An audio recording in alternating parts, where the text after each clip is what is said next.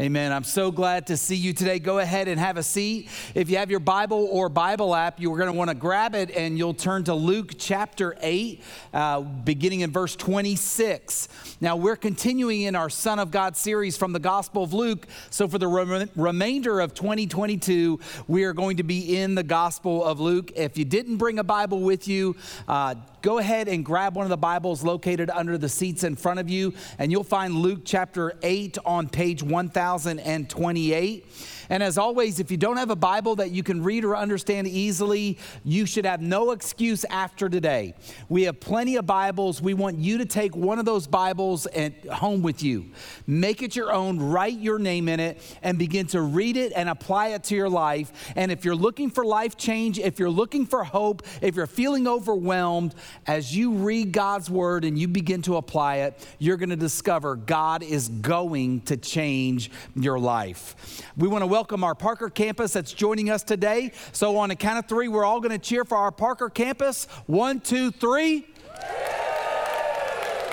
Parker, we're so glad that you guys are there. We're excited about what God is doing. And if you don't have a Bible, you can jump up and grab one in the back of the room right there in Alumni Hall. We're excited about all that the Lord is doing in and through you guys.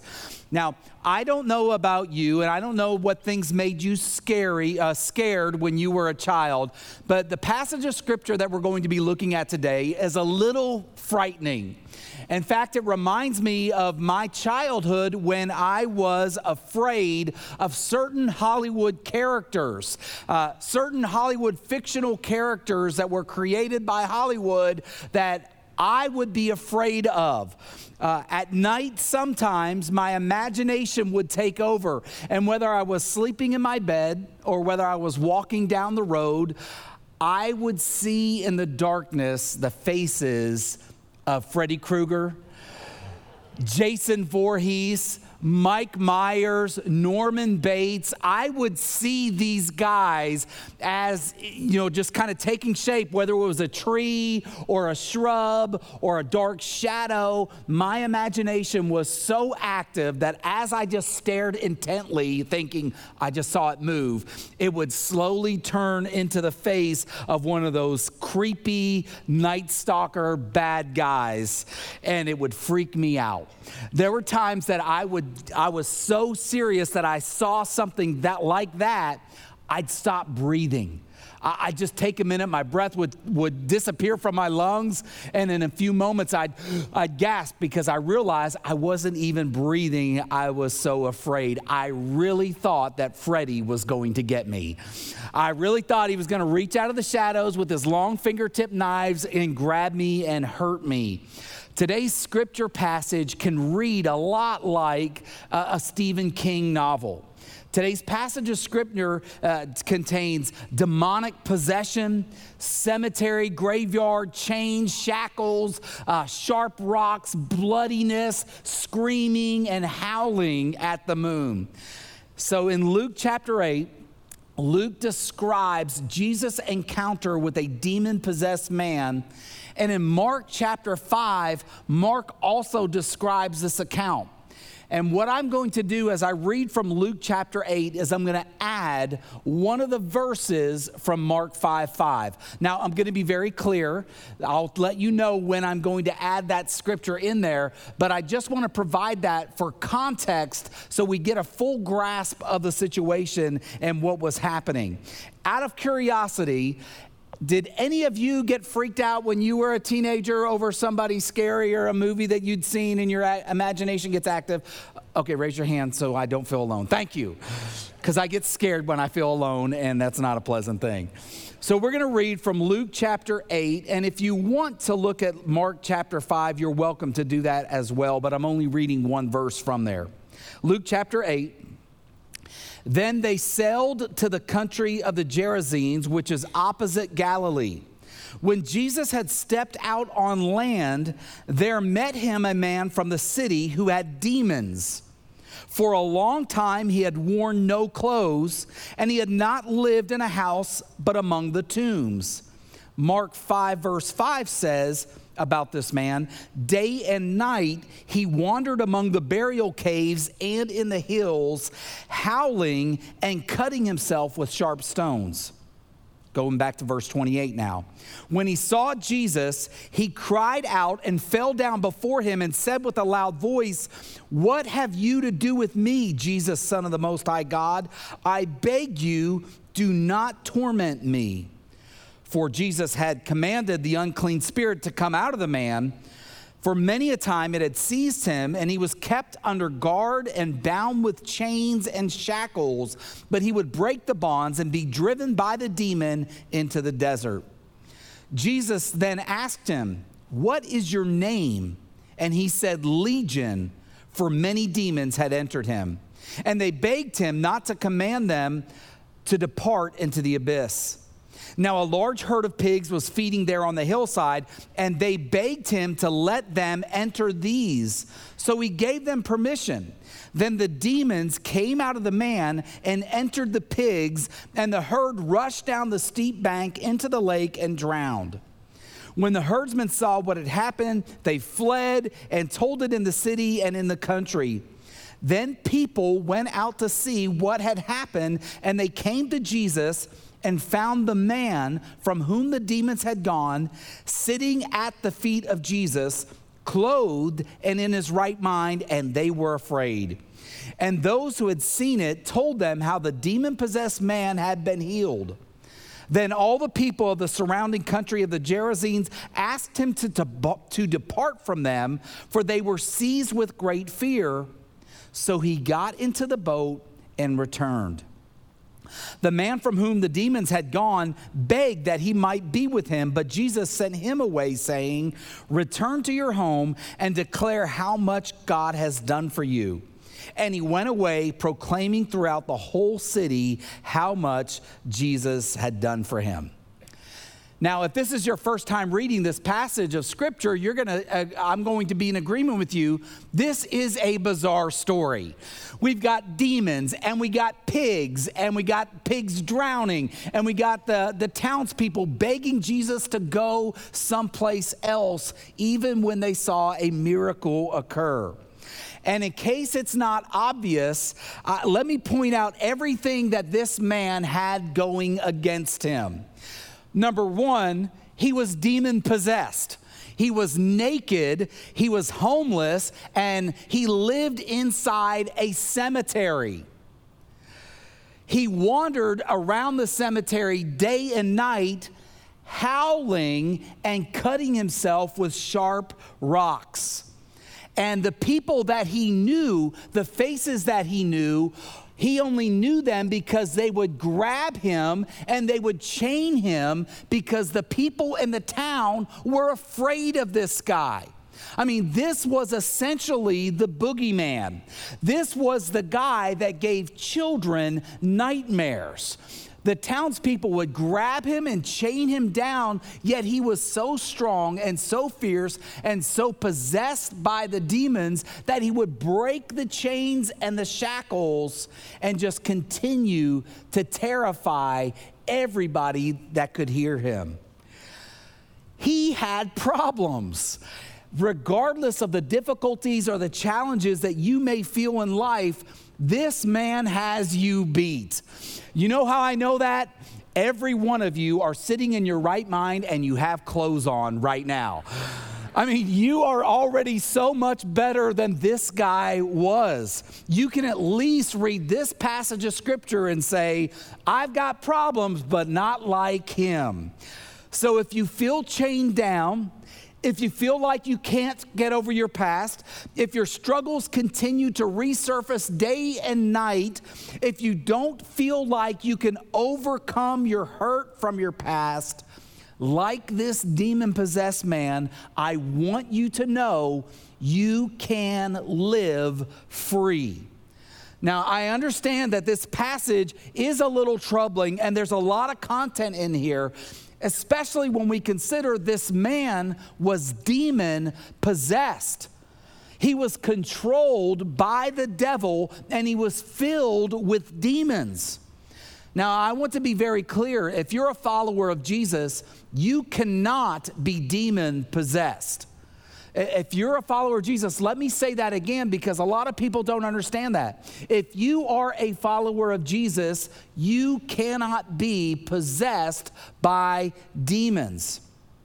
Once you become a follower of Jesus, once a person has surrendered their life to Jesus, once they've received Jesus as their Savior, once they've committed their lives to Him, the Bible tells us that those individuals have been born again. They've been made new. They have the Holy Spirit now living in them. A follower of Jesus cannot be demon possessed because we're already possessed by the Spirit of God.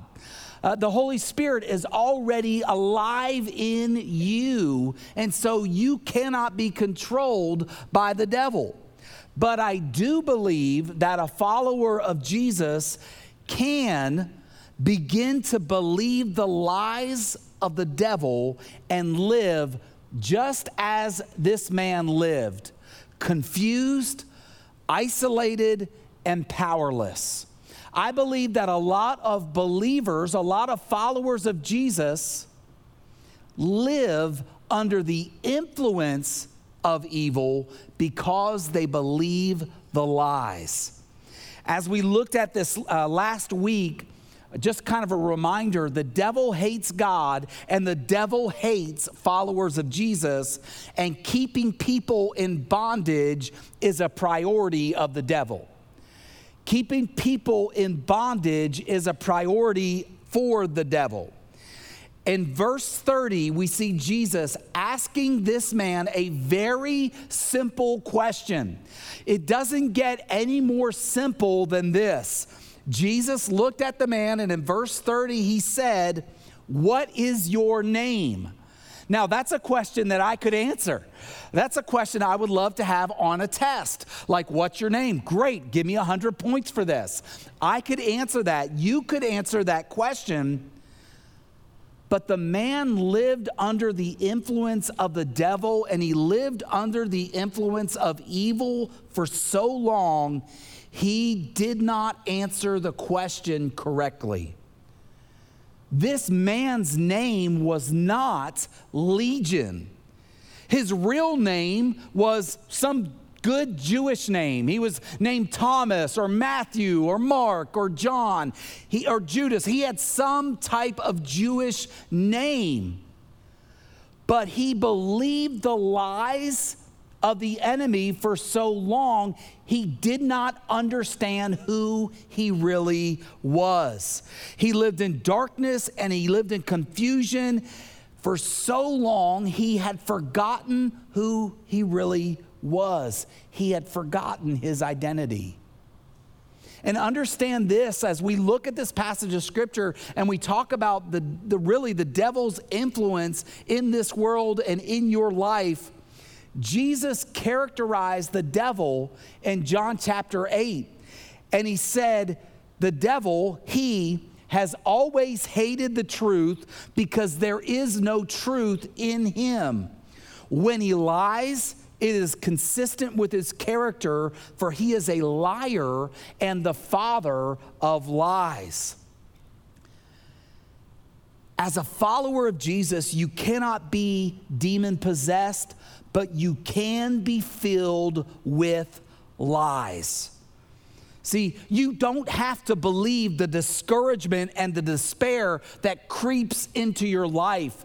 You don't have to believe those nagging thoughts that tell you that you're worthless or you're pathetic or you can't do anything right or you'll never be able to live as a follower of Jesus. You don't have to believe the harsh words of criticism that other people speak into your life. You don't have to believe the whispers of hopelessness and when you're trapped and you're bound by your own sin. That is what the devil would want you to do. That is what sin would want you to do. Believe the truth that just like this demon-possessed man, Jesus can set you free from the lies. Jesus can set you free from the despair and from the hopelessness. He can free you from the deception of abusive criticism. He can free you from the lies that you have begun to believe about yourself. He can free you from pessimism. He can free you from doubt and negativity and from despair. Jesus can set you free, but only if you really want to be free. Only if you really want him to. See, lots of people profess to be followers of Jesus, but they choose every single day to live in darkness and walk in darkness rather than walking in light. They choose to live in a world of deception and lie instead of living in a world of truth. They've been set free from the penalty of sin, but they make choices every single day to live imprisoned in their lives. It's like they've been set free from those shackles of sin, but they run and they grab onto them and hang on to them. People, as followers of Jesus, don't really experience all the change and all the new life that God has planned for them because they run back to what they're comfortable with. So, do you do that?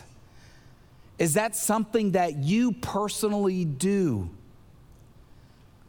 Understand, Jesus makes and made your freedom a priority. Do you? Jesus has made your freedom a priority. Do you make your freedom a priority every single day? Now, Jesus went out of his way to encounter this man. You remember the passage of scripture that we looked at last week. If you didn't, you can go back and look at it online. Jesus had just set sail with his disciples. The storm came. Jesus was sleeping in the bottom of the boat. There was a storm raging. The disciples were afraid. They woke Jesus up. Jesus rebuked the storm and the winds. Guess where Jesus' destination was? This man was Jesus' destination. The whole reason why Jesus set sail in the storm was for this moment, for this encounter. Getting across the water wasn't easy. Jesus made the freedom of this demoniac man his priority. Look at verse 37 again. Look what happened. Jesus healed him. Then the townspeople begged him to leave, and Jesus got back in the boat and returned. The whole point of sailing through the darkness and the whole point of sailing through the waves and the trouble was to set this man free. And Jesus has made your freedom a priority too.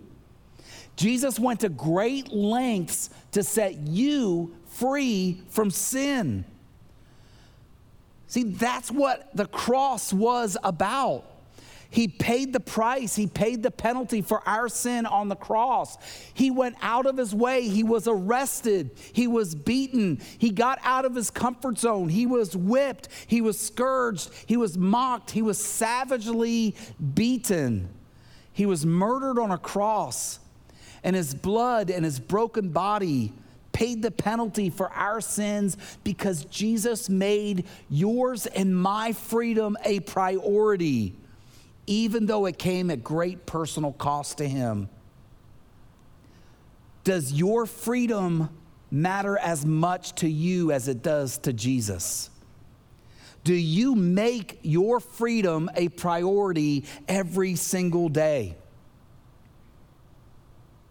Many of us struggle with hurts, habits, and hang-ups. Many of us struggle with abuse. Many of us struggle from dysfunction from our past. Many of us have walked through divorce or walked through addictions or have felt that sense of hopelessness in our lives.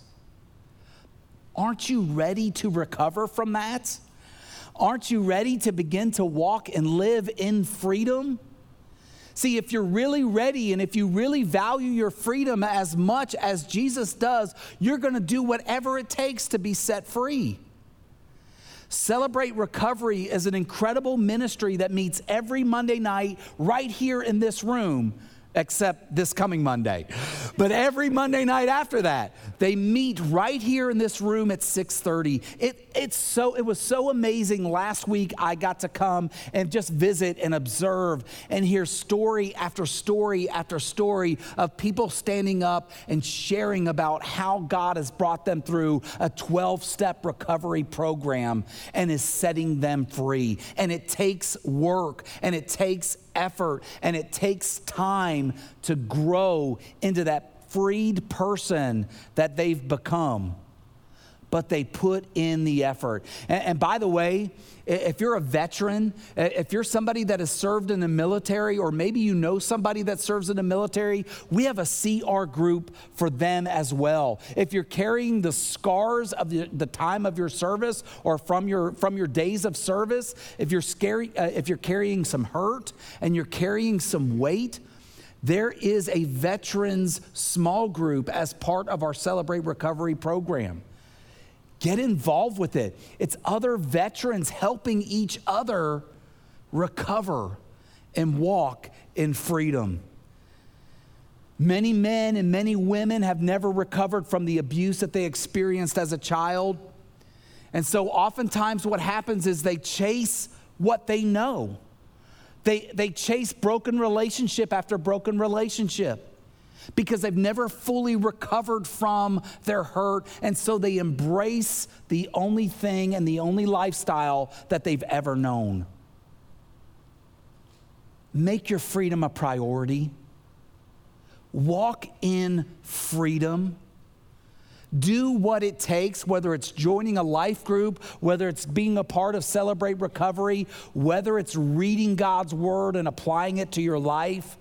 Do what it takes to live by faith and walk in freedom.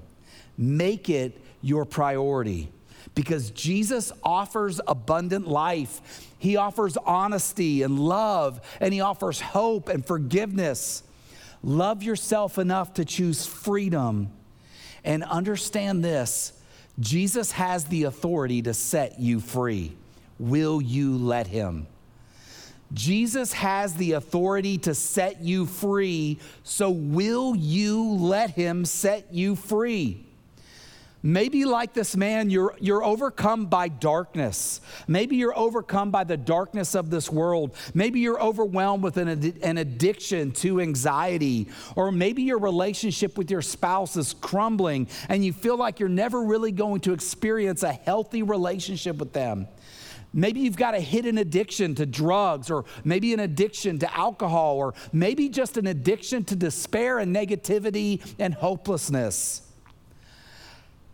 Throughout the Gospel of Luke, what we've looked at so far this year and what we're going to continue to look at in the future, the Son of God, Jesus, demonstrates he has authority to set people free.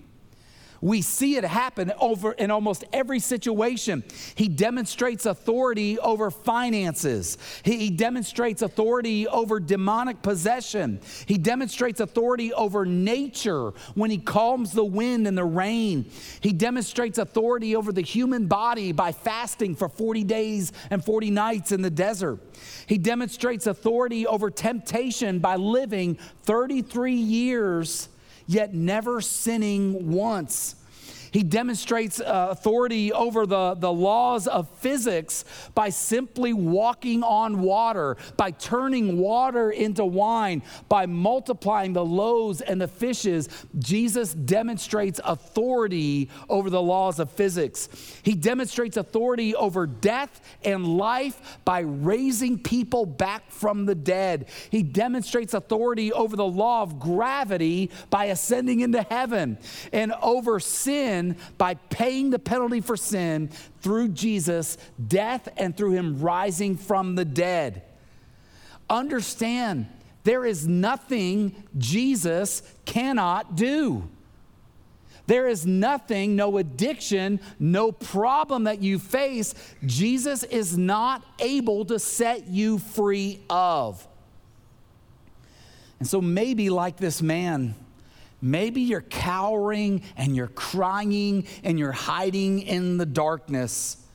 And maybe you've been in the darkness for so long, you've forgotten who you really are. You've forgotten how to live by faith. You've forgotten what it feels like as a follower of Jesus to live victoriously. I want to remind you of who you are and who you belong to. You are not a child of the evil one. You are not a child of the father of lies. If you're a follower of Jesus, you are a child of the Most High God. So live like it. Step out of the shadows of darkness and shame. John 8:36, Jesus said, if the Son has set you free, you are free indeed. Romans 8:2, the Apostle Paul writes, and he says, and because you belong to him, the power of the life-giving Spirit has freed you from the power of sin that leads to death. The Apostle Paul was writing to Christians, reminding them, look, you have been set free from the power of sin. And claim the promise of Romans 6:22. The Apostle Paul writes, now you are free from the power of sin and you've become a slave of God. Now you do those things that lead to holiness and result in abundant life. I want you to know and believe Jesus has the authority to set you free. Jesus values your freedom, and he's made it a priority because he loves you more than anybody possibly could. There's nobody that loves you like Jesus. He's already crossed the lake to demonstrate that love to you. He's already gone above and beyond. Romans 5:8 says, God demonstrates his love for us in this: while we were yet sinners, Christ died for us. And then after you've embraced that belief, after you've accepted that reality that there's nobody that loves you like Jesus and he has the authority and the ability to set you free, go and do what this man did in this passage. Now, it's interesting that he begged Jesus, hey, I want to go follow you. And Jesus said, no, not right now. I want you to go into the town. I want you to go and tell everybody what I have done for you. I want you to go declare to the world around you that I have set you free. And so this man who is now clothed in his right mind runs and goes into the town, and he lets everybody know what Jesus has done. He lets everybody know he's been changed. He's different. It's radical, but he's not the man that he once was. And Jesus is saying, look, now you've got to go let everybody know. That's what baptism does in today's world. When you've accepted Jesus and you've committed your life to him and you've become a follower of Jesus and he set you free from the penalty of sin, Jesus' words to you is, let everybody around you know. And baptism is a way that we have that tells the whole world, I've been buried with Christ and I've been raised to walk a new life. I'm not the same person that I was. It's a declaration. It's an announcement. It's in agreement with this passage of scripture that, hey, you just want everyone in the world to know what your Jesus has done for you. If you have not yet been baptized since you became a follower of Jesus, tomorrow at 6 p.m., London, on the other side of London Bridge Beach, or on the other, anyway, don't ask me for directions, on the other side of the channel, we're going to have a baptism service. And I would love for you to be there to celebrate with all those followers of Jesus that are going to be baptized. And I would love for you to be there to say, I'm ready to let my world know that from now on, I'm following Jesus. understand that evil grows in isolation. I believe that this man got worse and worse and worse. The more he was kept away from people, the more he was in isolation, I believe his condition worsened. But God grows in community. And God will continue to transform you as you draw near to other people and you get involved in Celebrate Recovery and you get involved in a life group or you get involved in a counseling ministry or you just celebrate and let your community know that you've become a follower of Jesus and that you've been set free from sin. So I encourage you, come on out, celebrate life change with us. And let's just keep following Jesus, who do anything for you and for me. Let's pray. God, thank you for this incredible illustration of your love for us, your persistence, your determination that you're going to cross rivers, you're going to cross bridges, you're going to do whatever it takes to reach us. And thank you for your great patience with us. Thank you for the kindness that you show to us. And thank you for the freeing grace of Jesus. Father, it's our prayer that as we look at this passage, Lord, that you would help people continue to walk in freedom. Sometimes it gets hard. Sometimes it gets complicated. And honestly, Lord, sometimes we complicate it, but we don't have to. Help us to live according to your might, according to faith in you, and help us to walk in freedom, whatever that looks like for wherever we're at. In Jesus' name, amen.